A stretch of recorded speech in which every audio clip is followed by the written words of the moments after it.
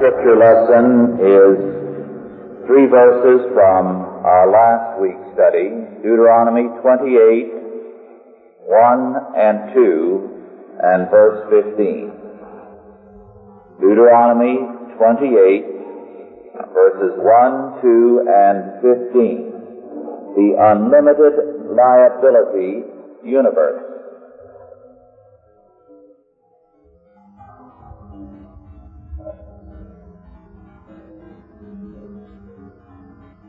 And it shall come to pass, if thou shalt hearken diligently unto the voice of the Lord thy God, to observe and to do all his commandments which I command thee this day, that the Lord thy God will set thee on high above all nations of the earth, and all these blessings shall come upon thee and overtake thee, if thou shalt hearken unto the voice of the Lord thy God. Verse 15, but it shall come to pass, if thou wilt not hearken unto the voice of the Lord thy God, to observe to do all his commandments and his statutes, which I command thee this day, that all these curses shall come upon thee and overtake thee. Last week, as we analyzed the significance of the curses and the blessings of Deuteronomy 27 and 28, we saw that Scripture not only teaches a doctrine of irresistible grace, but also irresistible curses and blessings. That just as God is absolute and sovereign in our salvation, the doctrine of irresistible grace, so in our sanctification or in our judgment, God again is sovereign and irresistible. And these verses, which we have again read, declare that when we are faithful to God and obey his word, these blessings shall come upon us. That is, they shall pursue us, and they shall overtake us, if thou shalt hearken unto the voice of the Lord thy God. But they are similarly irresistible curses if we disobey the Lord. This brings us, therefore, to the subject of limited liability as basic to the meaning of this passage. Now today, the term limited liability has been reduced to a purely business term. When a British or Canadian corporation lists itself as Eversham Works Limited, it means it's a limited liability company. When an American corporation says that it is the John Doe Company, Inc. Incorporated, it means that it's a limited liability company. Now what does that mean? Let us say virtually all of our language today has been carefully pruned from its religious implications. For example, when we talk about psychology, we don't think we're talking about the Bible. But psychology literally means the doctrine of the soul. And psychology is properly the doctrine of the soul from the perspective of Scripture. But the psychology you are taught today is an anti-God psychology. It has been deliberately separated from everything that is scriptural.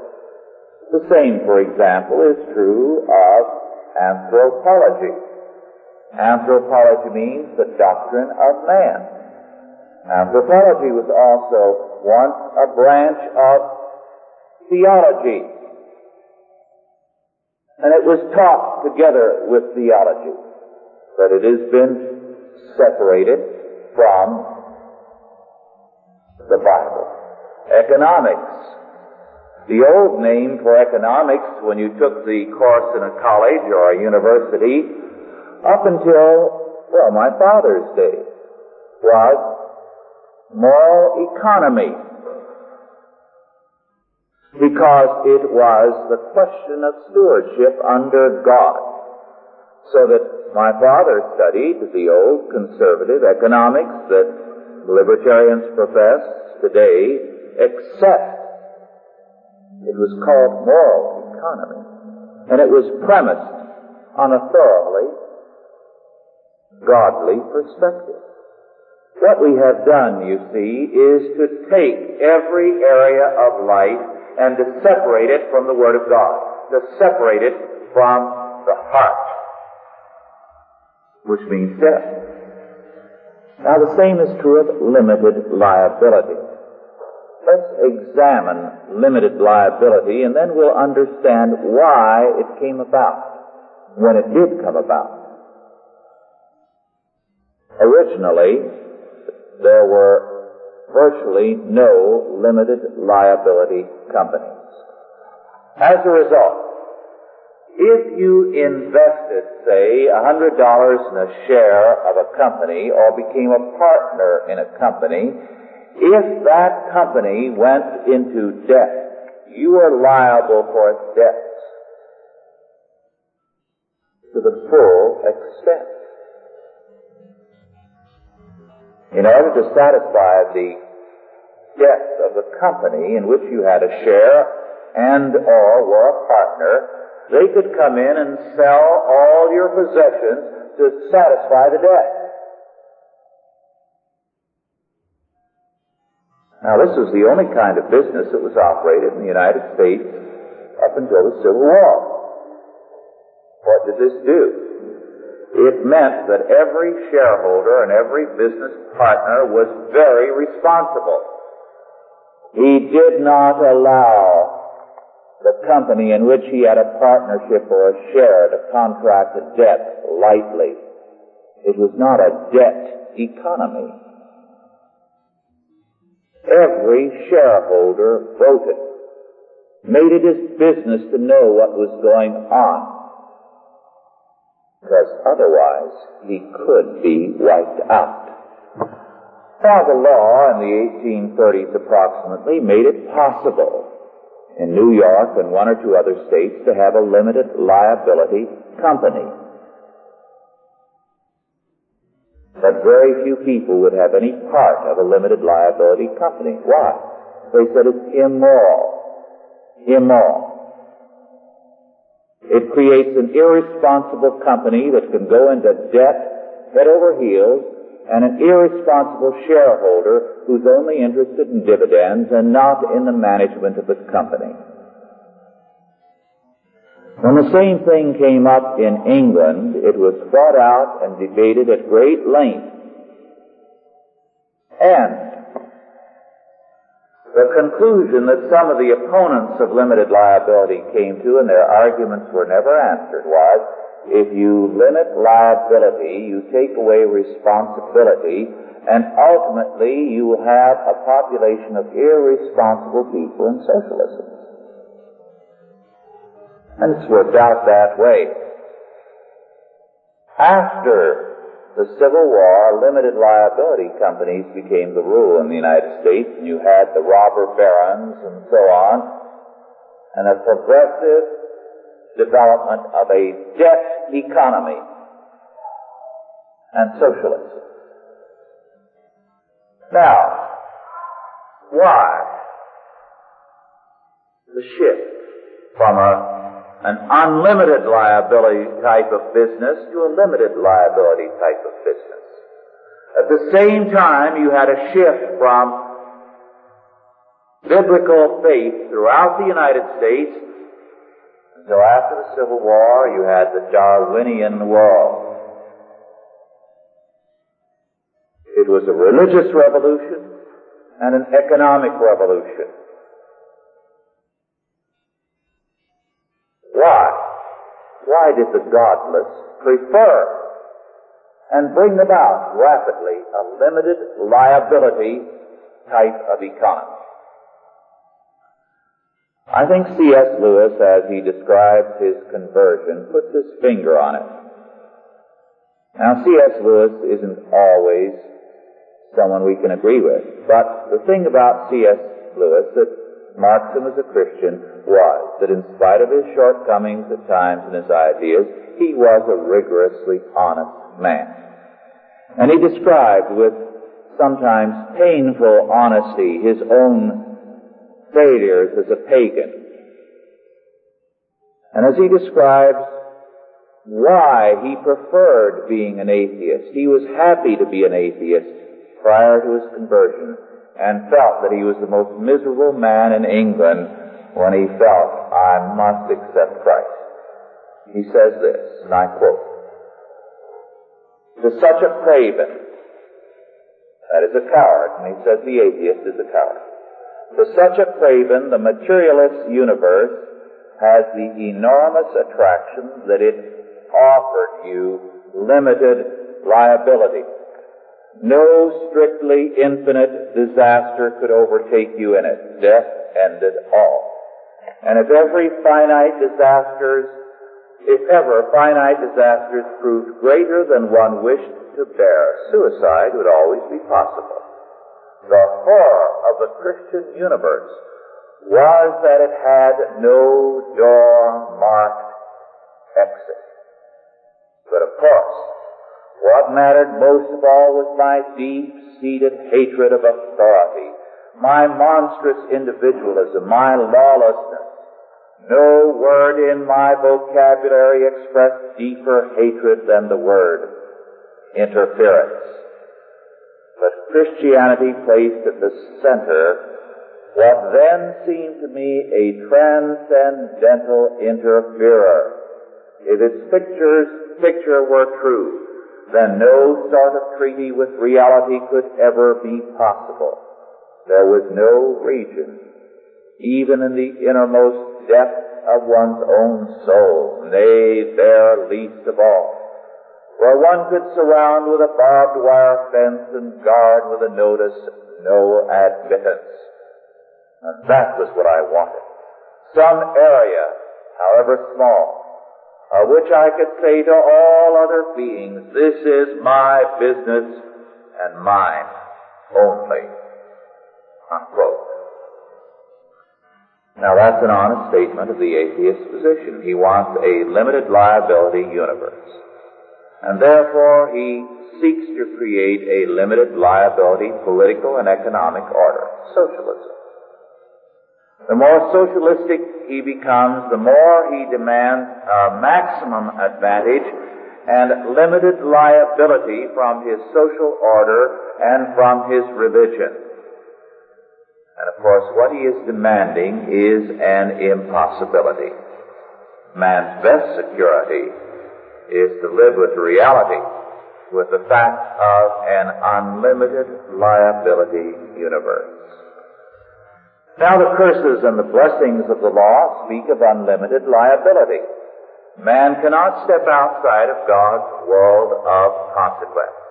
At every moment, at every point, man is overtaken and surrounded, totally possessed by the unlimited liability of God's universe. These shall come upon thee and overtake thee if thou shalt hearken, or if thou shalt fail to hearken unto the voice of the Lord thy God. But man wants to escape from such a universe. He tries to do it, on the one hand, by atheism, and another by a pseudo-acceptance of God. In atheism, as William Ernest Henley's poem Invictus, he says that there is no unlimited liability because he is the unlimited sovereign. I am the master of my fate. I am the captain of my soul. Therefore, nobody can impose any liability on me. I am Lord of all that I survey. On the other hand, the religious pseudo-acceptance is mysticism and pietism and pseudo-evangelicalism. The claim to have accepted Christ while at the same time denying His law. It is antinomianism. During the Great Awakening in colonial America just before the War of Independence, Many of these antinomians actually forsook their wives and became sexually promiscuous to prove that they were dead to the law, to prove that there was now no liability since they were in Jesus Christ. Now this is anti-Christianity masquerading as Christianity. What such a false religion always espouses is a limited liability universe in God's name. And that's atheism under the banner of God. Such a religion is interested in what it can get out of God, not in worshiping God. Friedrich here, one of the greatest of the medieval historians, has said of the medieval mystic Eckhart that he gave to the soul, and I quote, a sovereign majesty together with God. The next step was taken by a disciple, Johannes of Starali, who asked if the word of the soul was not as mighty as the word of the Heavenly Father, unquote. In other words, man's word now is equal to God's word, and therefore man is beyond liability. The new sovereign is thus man, and unlimited liability is actually transferred to God. But the biblical doctrine of God says that God is absolute sovereign. God's power, His word, His decree, His predestinating counsel absolutely govern, determine, and underwrite all reality. And it is utterly impossible for any contingencies to exist in God. There are no surprises in the universe for God. No liabilities, because He is sovereign. But because man is a creature, he faces a world of unlimited liabilities. A world where he is responsible. And that's what liability means. Responsibility. He is responsible without reservation to God at all times. That's unlimited liability.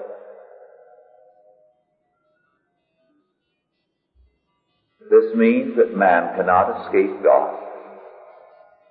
Though I make my bed in hell, behold, thou art there. If I flee to the uttermost parts of the world, to the depths of the sea, to the highest place in heaven, behold, thou art there. Man can nowhere and at no time escape God. Dr. Van Til has summed up the matter, I think, very powerfully. And to quote him, the main point is that if man could look anywhere and not be confronted with the revelation of God, then he could not sin in the biblical sense of the term. Sin is the breaking of the law of God. God confronts man everywhere. He cannot, in the nature of the case, confront man anywhere if he does not confront him everywhere. God is one. The law is one. If man could press one button on the radio of his experience and not hear the voice of God, then he would always press that button and not the others.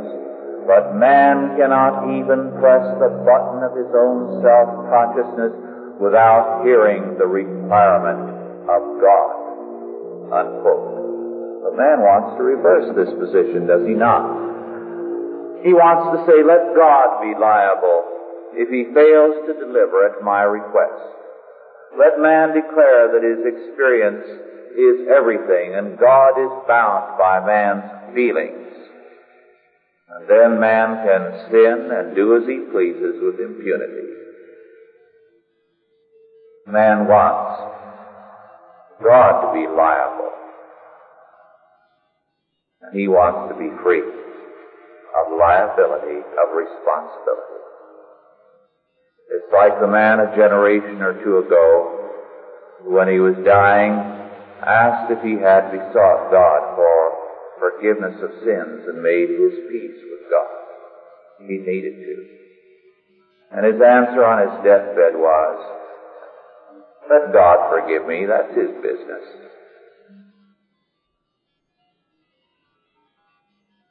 The responsibility is God's, not man's.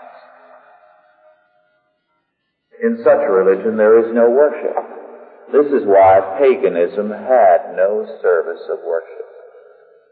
This is something we often fail to realize. But there is no worship service in Buddhism or any other religion. Now, in imitation of Christianity, they have begun to adopt some, but historically there has been none. Paganism has temples where you go to buy insurance. You go and you make a gift to the god of the temple. And you ask for something in the way of insurance, a limited liability. And you say, "I want this and that in return for this, and I'm paying well for your services, so you had better deliver. And if you don't, I'll take my services elsewhere." Now, this is literally true. The worshiper, so-called, was not a worshiper in paganism, but a person seeking limited liability, buying insurance. And he shopped around for the best paying god.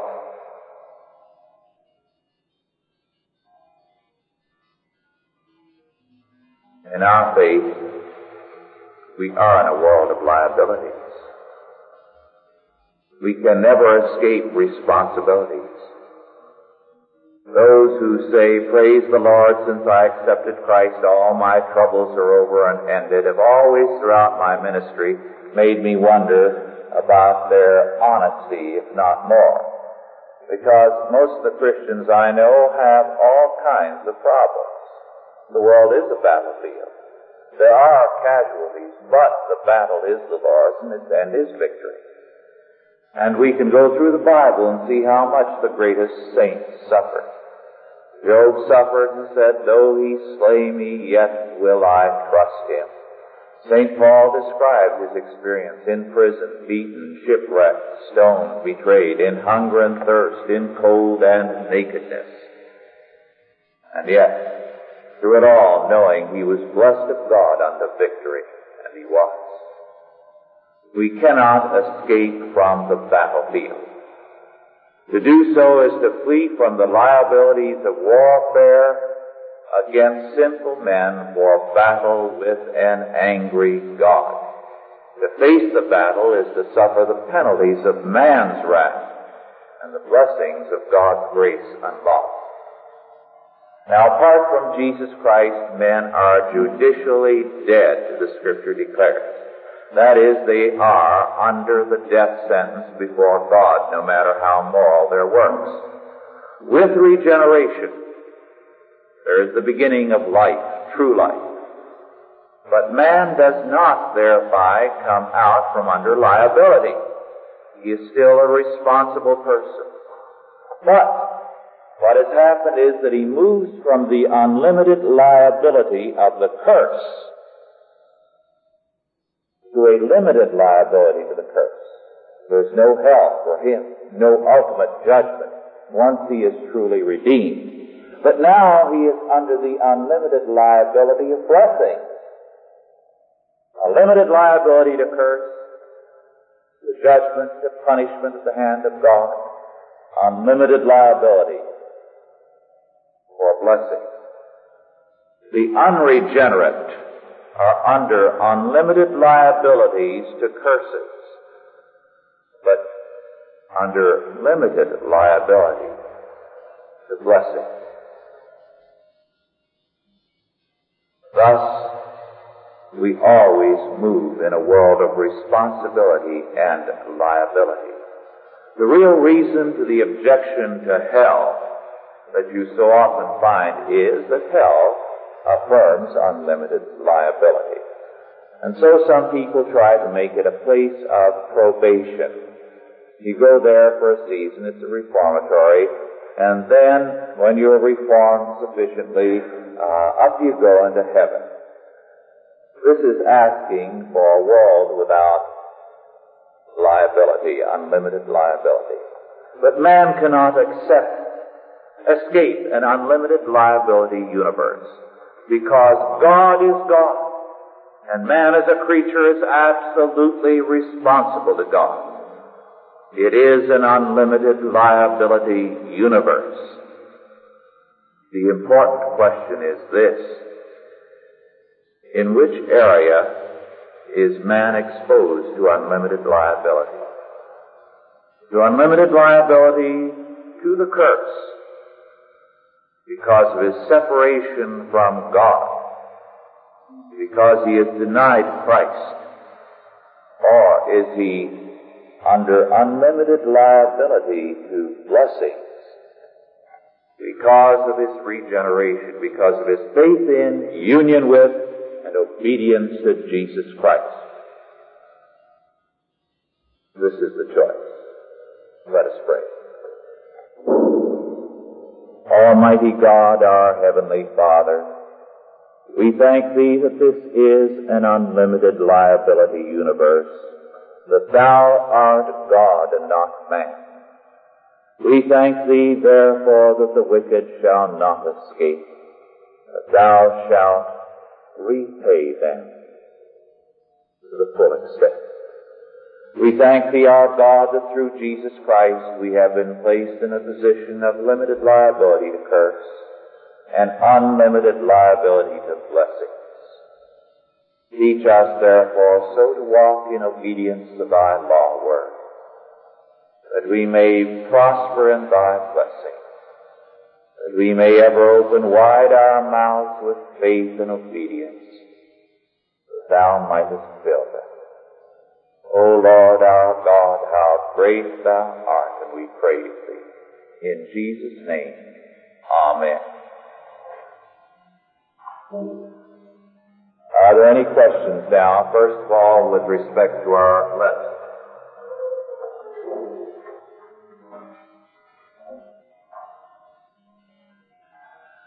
While we're waiting for a question, I think I'll just quote something here from a book of about 100 years ago, A Substitute for Holiness, or Antinomianism Revived. It was a critique written of the Plymouth Brethren, the Darbyites, we would call them today the Schofield people, the Schofield Bible followers. And he quotes John Agricola, whom I cited about 3 weeks ago, who was the one who in the modern era was the father of Protestantism.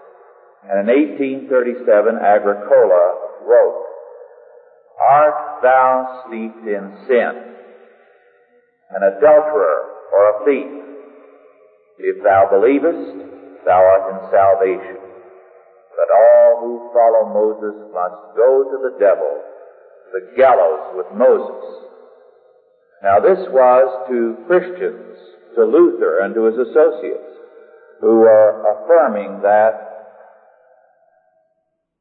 the believer was the one who alone truly kept the law and had a duty to keep it. Now an interesting fact is that premillennialism was a product of antinomianism. Why? Well, if you deny the law, you either must become a modernist, a liberal who says the answer to all our problems is a social gospel, or you must say, well, the answer to the world's problems is the premillennial return of our Lord. And He will do it everything. We don't do anything. As a result, when antinomianism was revived by Darby, premillennialism was also revived. which had been an ancient form of antinomianism. And this book still reports that one of the expectations that happened at that time was this: a number of Americans who became convinced of the Schofield-Darby position decided, since Christ was going to return to Jerusalem to establish a millennial kingdom, they wanted to be on hand, to be the first ones to apply for high position in the new world kingdom. So he says that American fragments of families possessed by this infantile interpretation of Scripture are eking out an existence in Jerusalem. It's 1877. They have adopted and are called by the name of the American colony. They are determined to be at the head of the line of office seekers when the new administration comes in. That's really pathetic and tragic. Yes. Whitfield's influence was good, very good. There were different aspects of the Great Awakening. The great leaders in it, in the colonies, were Whitfield and Jonathan Edwards. Whitfield's influence was the finest, the best. If Whitfield had triumphed rather than Wesley in the Methodist movement, Methodism would not have gone in the direction that it did. However, what happened was that in New England, an element disagreeing radically with Edwards, and even more radically with Whitfield, became radical antinomian and made it a point to break the law, to commit adultery, to steal, to do everything to prove that a Christian was beyond the law. There was a minister named Davenport who was their leader, not to be confused with the Davenport in the early days of the Massachusetts Bay Colony.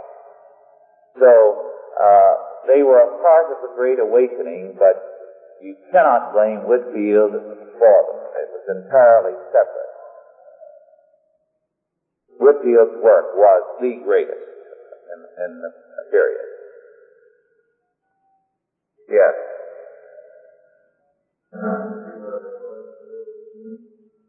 No.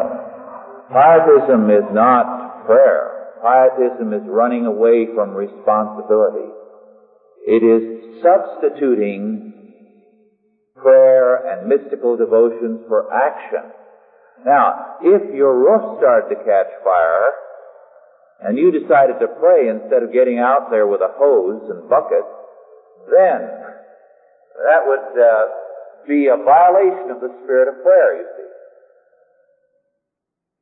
But since you're not on the fire line, you have a duty to pray for those who are, and to pray that God will preserve those who are threatened. There's a difference, you see.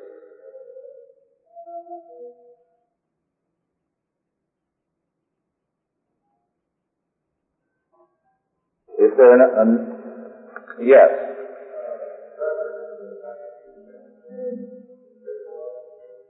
Agricola, yes.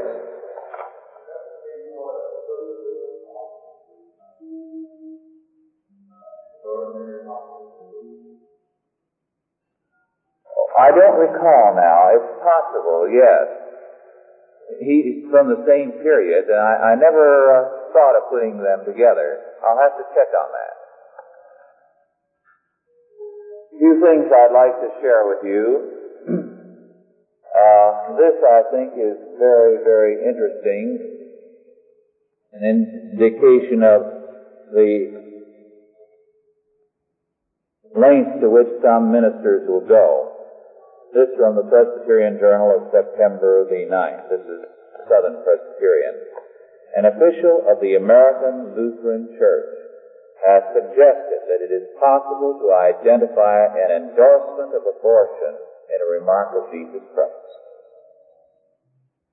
Speaking of Judas, wrote Dr. Carl F. Ruth in the Lutheran Standard, Jesus said that it would have been better for that man if he had not been born.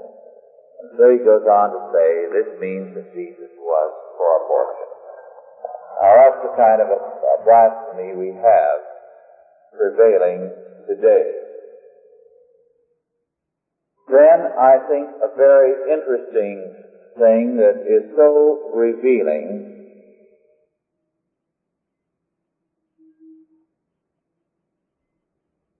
from the Ann Landers column, which is one of the best Gospels according to man that you can find anywhere. But this letter, Dear Ann Landers, I am deeply concerned about my Dear Ann Landers, a big family argument is going on. It started over snapshots. Our relatives are all crazy over pictures. Our daughter Rosa was married a few weeks ago and being 5 months pregnant. She asked all relatives to please leave their cameras at home. Well, I have a brother who brought his camera to the church and took dozens of pictures. Last night he brought the pictures to our house. Rosa was present. Some of the pictures were very good. Others were very bad, if you get what I mean. Rosa became upset. She feels that since her uncle brought his camera after everyone had strict orders not to, he should hand over all the prints and negatives and let her decide which ones should be used and which should be destroyed. Is she right between two fires? Dear B, I believe the bride's wishes should be respected. Now, this is a classic example of how appearance is everything today rather than reality. Now, it is sad and tragic when a situation happens like this, where a girl does get pregnant and has to be married. But in all good decency, to go down the aisle 5 months pregnant and then expect everyone to act as if nothing is wrong and no pictures to be taken, this is reversing everything. Everything. It is really the height of absurdity and a telling example of how appearance now is what matters. You preserve its appearances, not moral standards. Then, the other day, I read Robert Paine's book, The Christian Centuries from Christ to Dante, which I don't recommend. It's worthless by and large. However, there is a very interesting passage in it that I think is very well worth quoting. It reads, throughout the writing of this book I have been haunted by a story written by the Danish poet Jens Peter Jacobsen. He tells of a strange, emaciated monk, pale as linen, with black eyes glowing like dying embers, with melancholy, pain-stiffened lines around the mouth, which seemed to have been carved with a knife out of wood, who appeared during the plague at Bergamo when all the survivors were given over to despair. His purpose was not to encourage them, but to expound a new, heroic, and more terrible gospel. He said, they made Christ carry the cross through the whirling dust. They stripped his garments from him and left him naked in the sight of all. And then they drove the nails in his flesh and raised up the cross, and no one showed any sign of pity.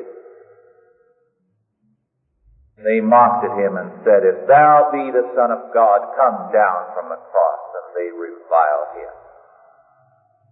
Then he tore his feet free from the nails, clenched his hands round his head to the head of the nails, and tore them out, so that the arms of the cross bent like a bow.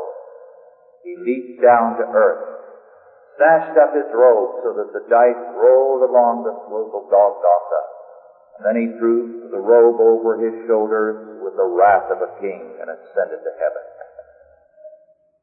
So the cross stood empty, and the great work of redemption was never fulfilled. There is no mediator between God and us. There is no Jesus who died for us on the cross.